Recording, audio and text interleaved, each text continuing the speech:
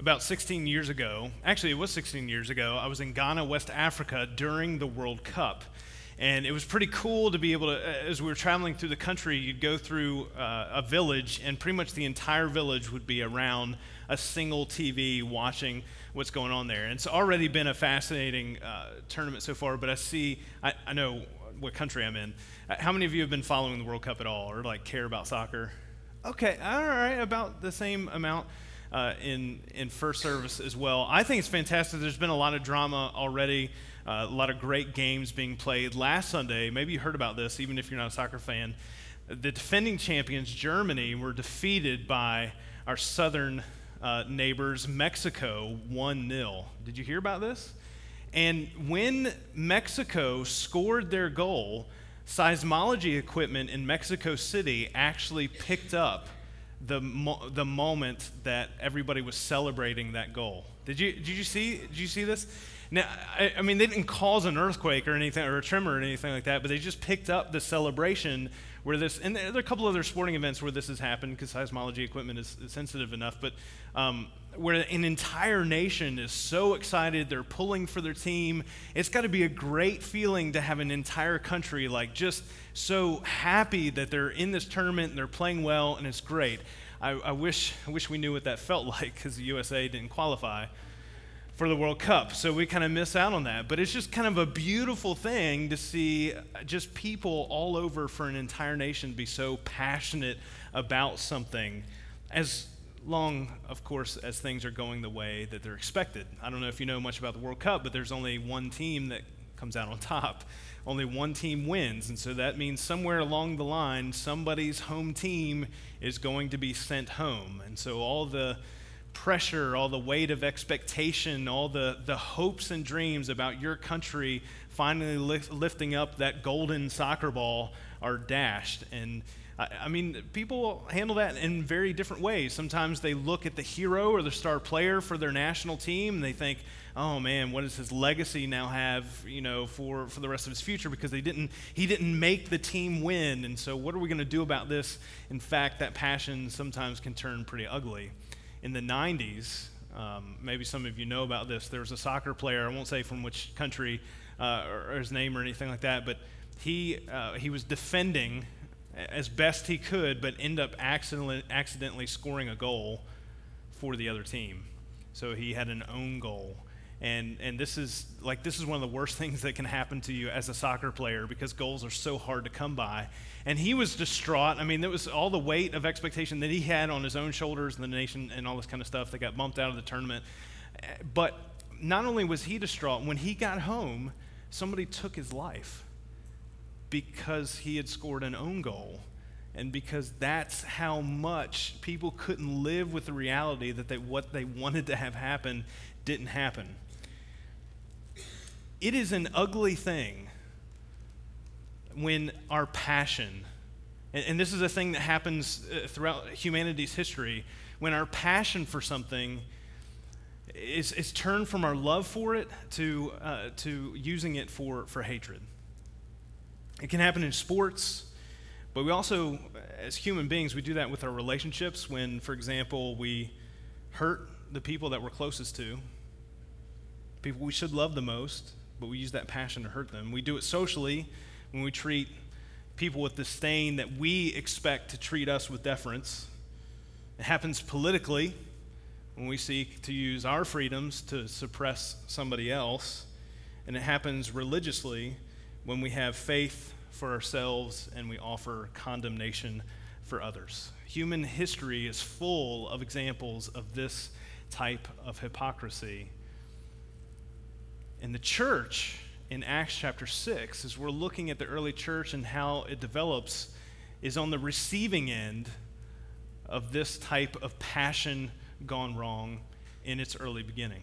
So we're going to be in Acts chapter 6, if you want to turn there in your Bible. Last week we talked about Peter and John and how they were brought up against this Jewish leadership council and how their message of Jesus, they were told, hey, stop preaching about this. And so there was some friction, but it seems like, okay, they were let off the hook and they weren't arrested anymore. They could go on about their business and maybe things are going to be fine for the church and this is going to be great, but actually things are about to get much, much worse.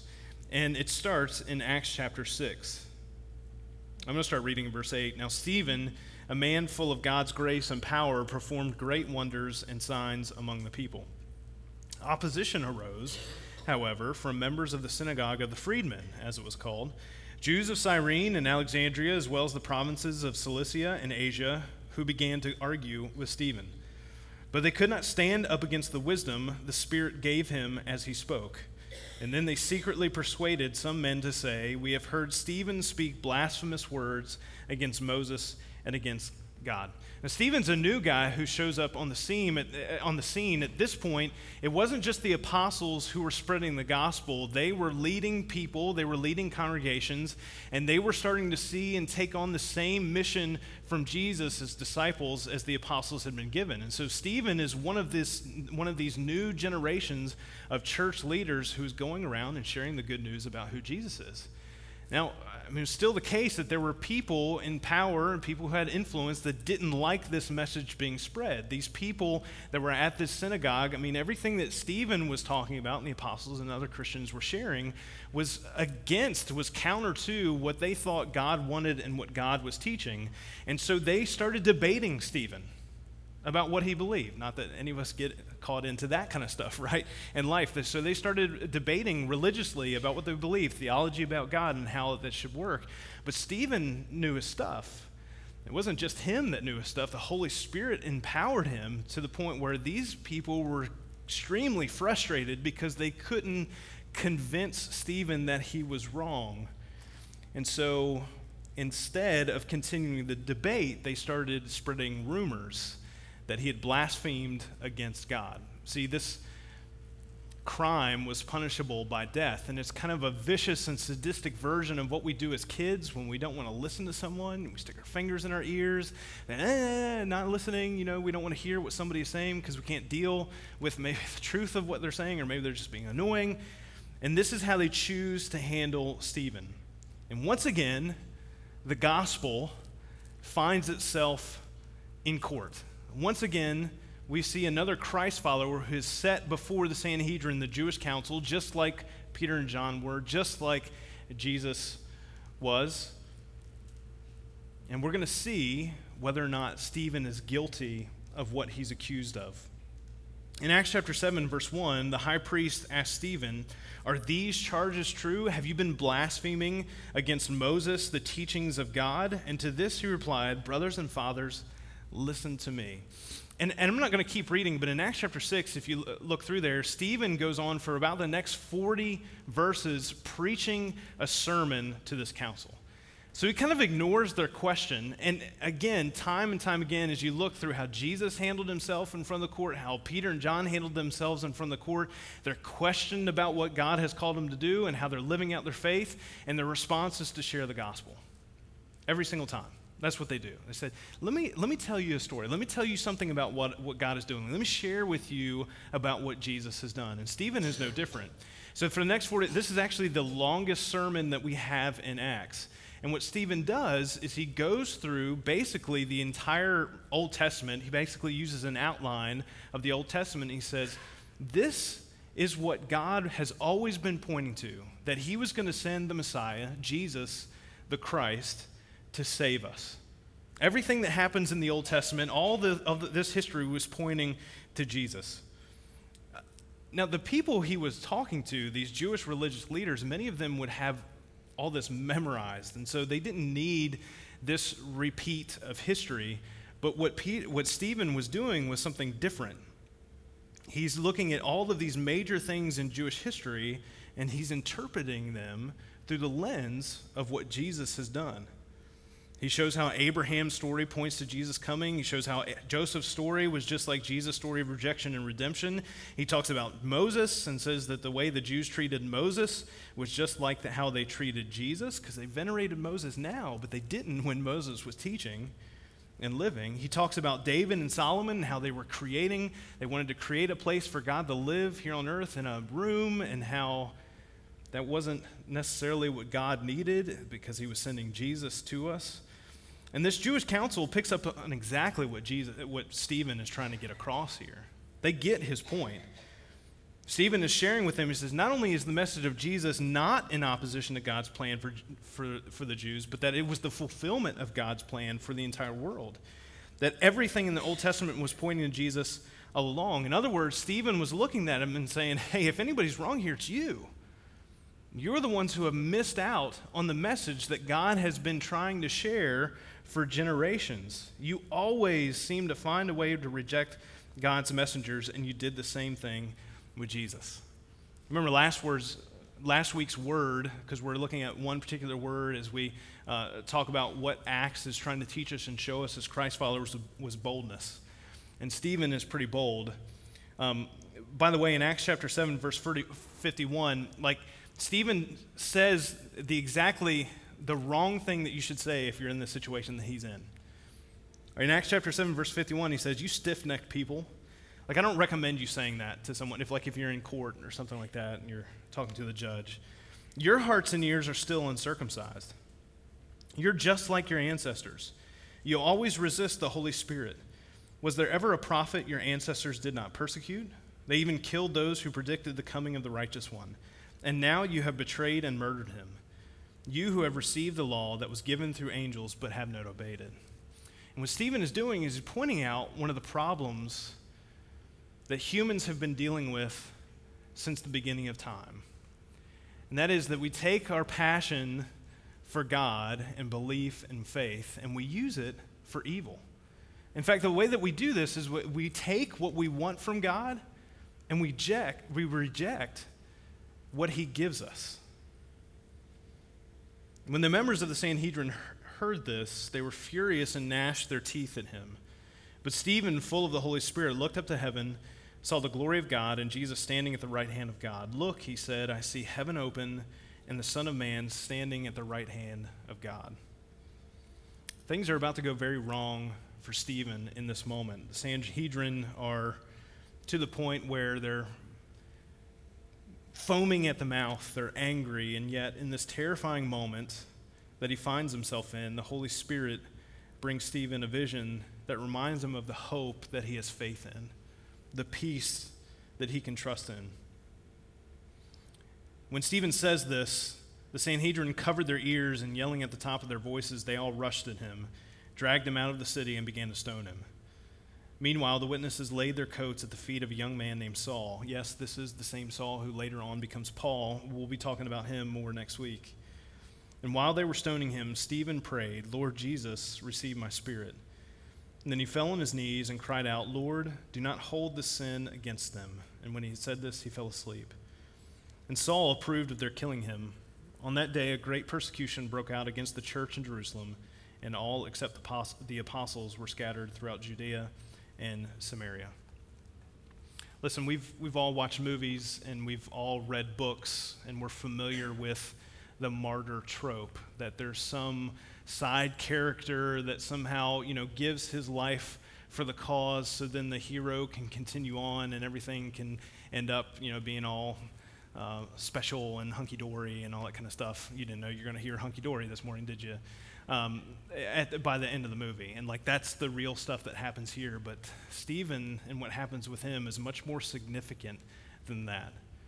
See, Stephen isn't just some character in a story. He was a real human being. He was a real person. He was probably a real husband. He was probably a real father who really gave his life for the sake of the gospel, who was really empowered by the Holy Spirit and the resurrected Jesus Christ to, in the face of death, be able to share the good news about what God has done for us. See, Stephen was the first martyr of Christianity. He wouldn't be the last, but he was the first, and he started the spread of the gospel to the world. And it was all based on this. He believed that if Jesus is worth following, he's worth following no matter what. No matter what circumstance he was going to find himself in, whether or not it was standing in front of a court or whether or not he was being stoned. Even while he was being executed, Stephen was sharing the gospel. He said, God, don't let this sin be held against them. That's the message of the gospel. That's why Jesus came, is so our sin wouldn't be held against us. And Stephen is still doing that even in the midst of being executed. And this is, look, I get it. This is a dark part of the church. This is a dark chapter of the book of Acts where we ask, like, why did things get to this? How could the Sanhedrin take things this far? Why did Stephen say those things? Like, why did he call him stiff-necked and uncircumcised? Like, maybe if he hadn't said that way, maybe if he had said it maybe a different way, he would have lived. Maybe there's a lot of questions about how things should be or how it should be handled, but the real question is, like, what does this mean for us? For the church in 2018, like, what does this reality of persecution mean for us? And that, if you haven't figured out, that's the word for today, is persecution. Like, what are we supposed to do with that? What does it look like for us?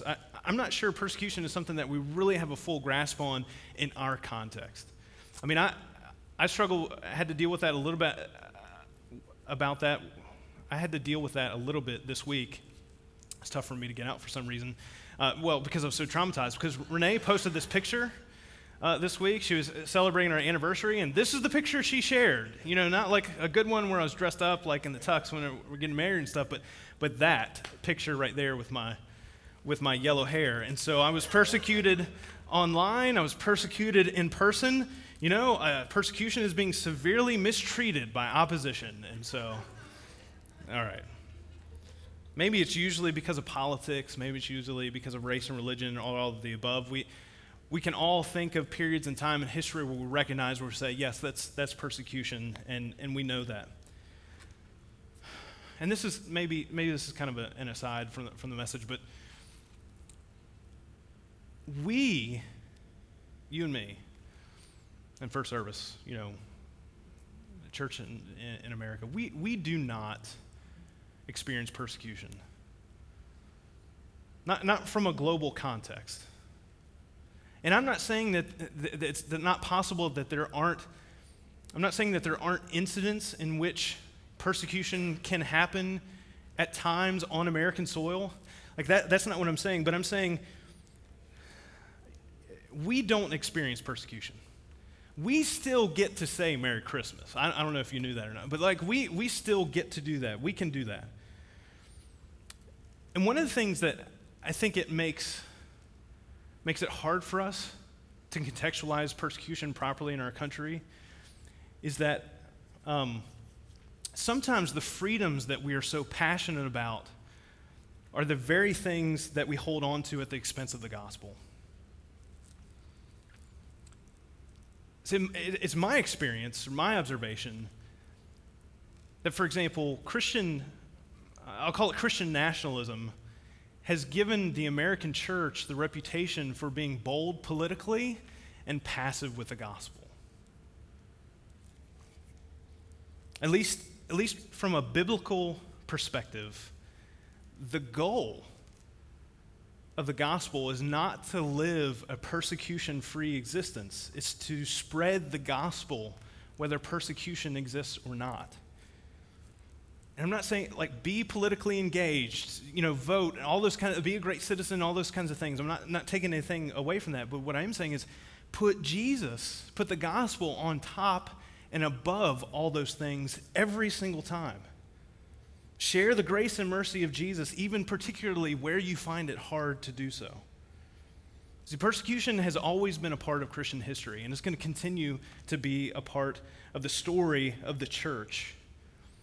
Stephen's story, his experience, what happened in his life, caused the church to scatter in all different parts of the world. And we see stuff like this happen. Persecution still happens today. People are dying for their faith, and it makes us want to say, why? Why does this mistreatment of people who are supposed to be sharing love and grace and mercy, why does this happen? How do things come to this? Why is it to that degree that people are willing to kill people just because they live something different? Well, one of the reasons is the devil is real and he doesn't want people to follow Jesus.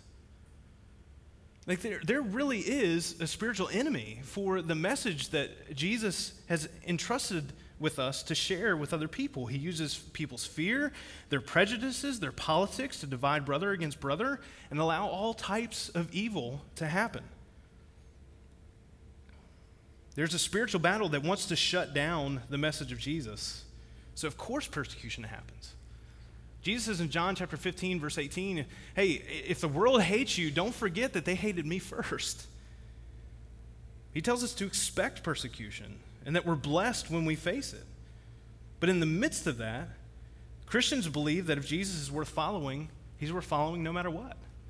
Look, we have a good in the far west end when it comes to our faith.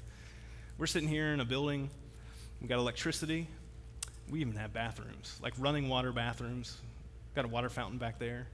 We have a great, there are Christians in China that, and this would be so foreign to their existence and their experience and worship of God. Where they might be the size of the small group that we had at 9 a.m., where we spend every Sunday at 9 praying for this congregation and who's going to come through the doors and our services and our kids and all that kind of stuff. Maybe that size group huddled in a dark room together where the door's locked, where they don't know if the next person who's coming in might be there to rat on them or to arrest them or to kill them because they're worshiping God.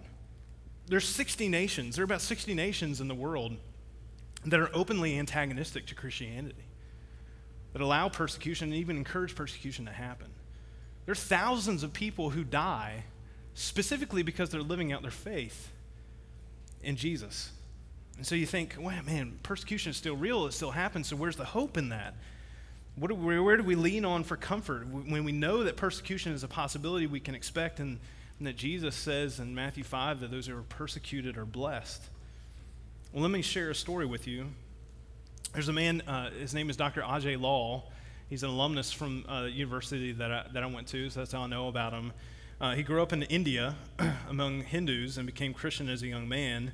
He's the founder of Central India Christian Mission, which is based in India.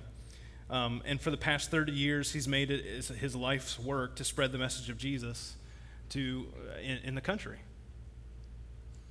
And in the midst of that, I don't know if you know that, but one of the major religions in India is Hinduism. And there are places in the country in which Christians are severely persecuted. And so you wonder, well, how does that work? How does somebody find hope in that? And how does that happen? Well, let me share some numbers with you. Central Christian Indian Mission have planted 14,000 churches in India. They baptized over 400,000 people into Jesus. Their medical mission has treated over 72,000 people. They're currently caring for about 5,000 orphans. They're the first on the scene for disaster relief in many regions, and some of their pastors have been killed because they're preaching the gospel. See, God works in spite of the evil that happens in this world. And when he sparks a movement, nothing can stand in his way, and I'm grateful for men like Stephen, for men and women around the world who are living out their faith in the midst of things that are happening, because it's a reminder for you and for me that our goal isn't to get a golden ticket so we can ride on a cloud and play harps for eternity. Our mission is to crash the gates of hell and to carry the message of salvation to people who are living outside of God's light. And it's worth it because lives are changed for eternity and the message of the gospel is spread.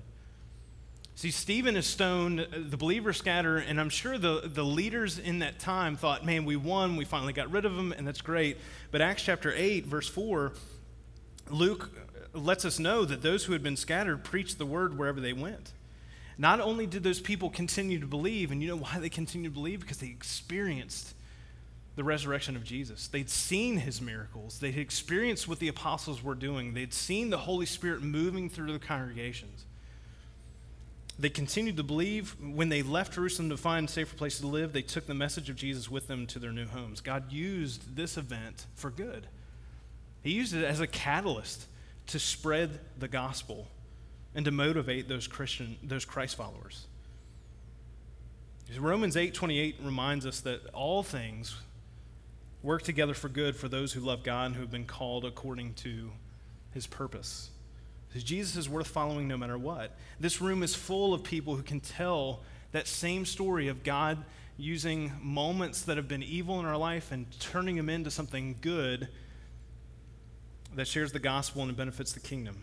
This room is full of people who can share that how they hit rock bottom and that's where they finally saw God and turned to him. or how they found a new chance at life after an ugly divorce, or how a financial struggle taught them to trust in God's provision, or how a terrible situation at work gave them the chance to be comforted and gain new perspective on God's provision and care for us and identity for us in this life. It's never God's plan to cause us pain. But he is the master of redeeming that pain so that the world can see him. We live in an evil world. Sin exists in our world.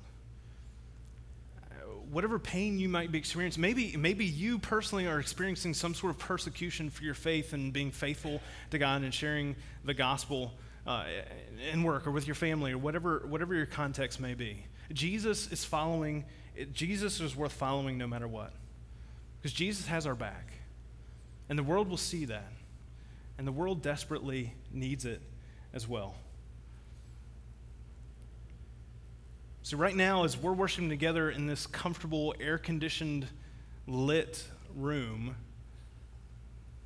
we have fellow brothers and sisters in Christ who are fearing for their lives for this same opportunity, just to gather together, to read Scripture together, to sing together, to share in communion together. They're risking their lives to do so, because that's how precious the gospel is. And that's how deeply changed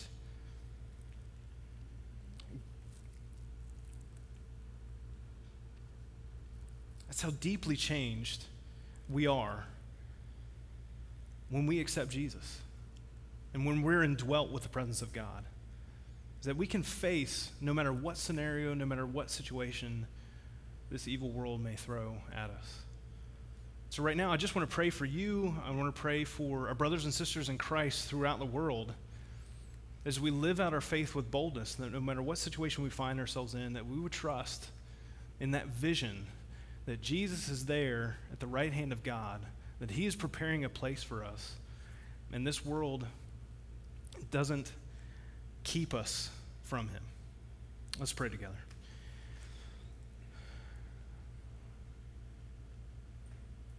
God, help us to see. I know it probably doesn't make sense to pray for hard times, but God, give us opportunities to see you working and moving for the good in our lives. Maybe if we're already in a situation that's painful enough, God, help us to trust in you long enough to see how you're gonna change things for your kingdom. God, I know Stephen didn't see the results of what happened to him, but man, he trusted in that, and look at where the church is now. It's all over the world. And his life was part of the catalyst that you used to spread the good news about Jesus. God, we ask that you would enable us through your Holy Spirit, that you would empower us to be faithful in the same scenarios in our life, whatever that might look like. God, we ask for safety for our fellow brothers and brothers and sisters in Christ who are worshiping you. We ask for comfort. We ask for peace for people who maybe for generations of being faithful to Jesus haven't experienced peace yet. God, we ask that, man, those who have not yet experienced your light, that are committing evil against our fellow brothers and sisters in Christ, we ask that you wouldn't hold that sin against them, but that you would help them be changed by their interaction with you through us living out our faith. God, we ask all this in Jesus' name. Amen. As we prepare to take communion together, I want to read this passage of Scripture. It's from 1 Peter chapter 4, starting in verse 12. And I just to give you a little bit of context here, as Peter is writing this is when Nero is emperor of Rome. And one of the things that Nero did is he openly persecuted Christians. He even would put Christians on stakes in his gardens after they'd been dipped in oil, and he would light them on fire for light for the gardens. And here's what Peter writes. He says, "Dear friends, do not be surprised at the fiery ordeal that has come on you to test you as though something strange were happening to you. But rejoice inasmuch as you participate in the sufferings of Christ, so that you may be overjoyed when his glory is revealed. If you are insulted because of the name of Christ, you are blessed, for the Spirit of glory and of God rests on you. If you suffer, it should not be as a murderer or thief or any other kind of criminal or even as a meddler. However, if you suffer as a Christian, do not be ashamed, but praise God that you bear that name. When we're taking communion together, we're praising God that we are all given the opportunity to come to this table and share the name of Jesus together, to be labeled, to be called a Christian. So as we gather, as we take communion together, I ask that you think and be reminded about what it really means to follow Jesus no matter what.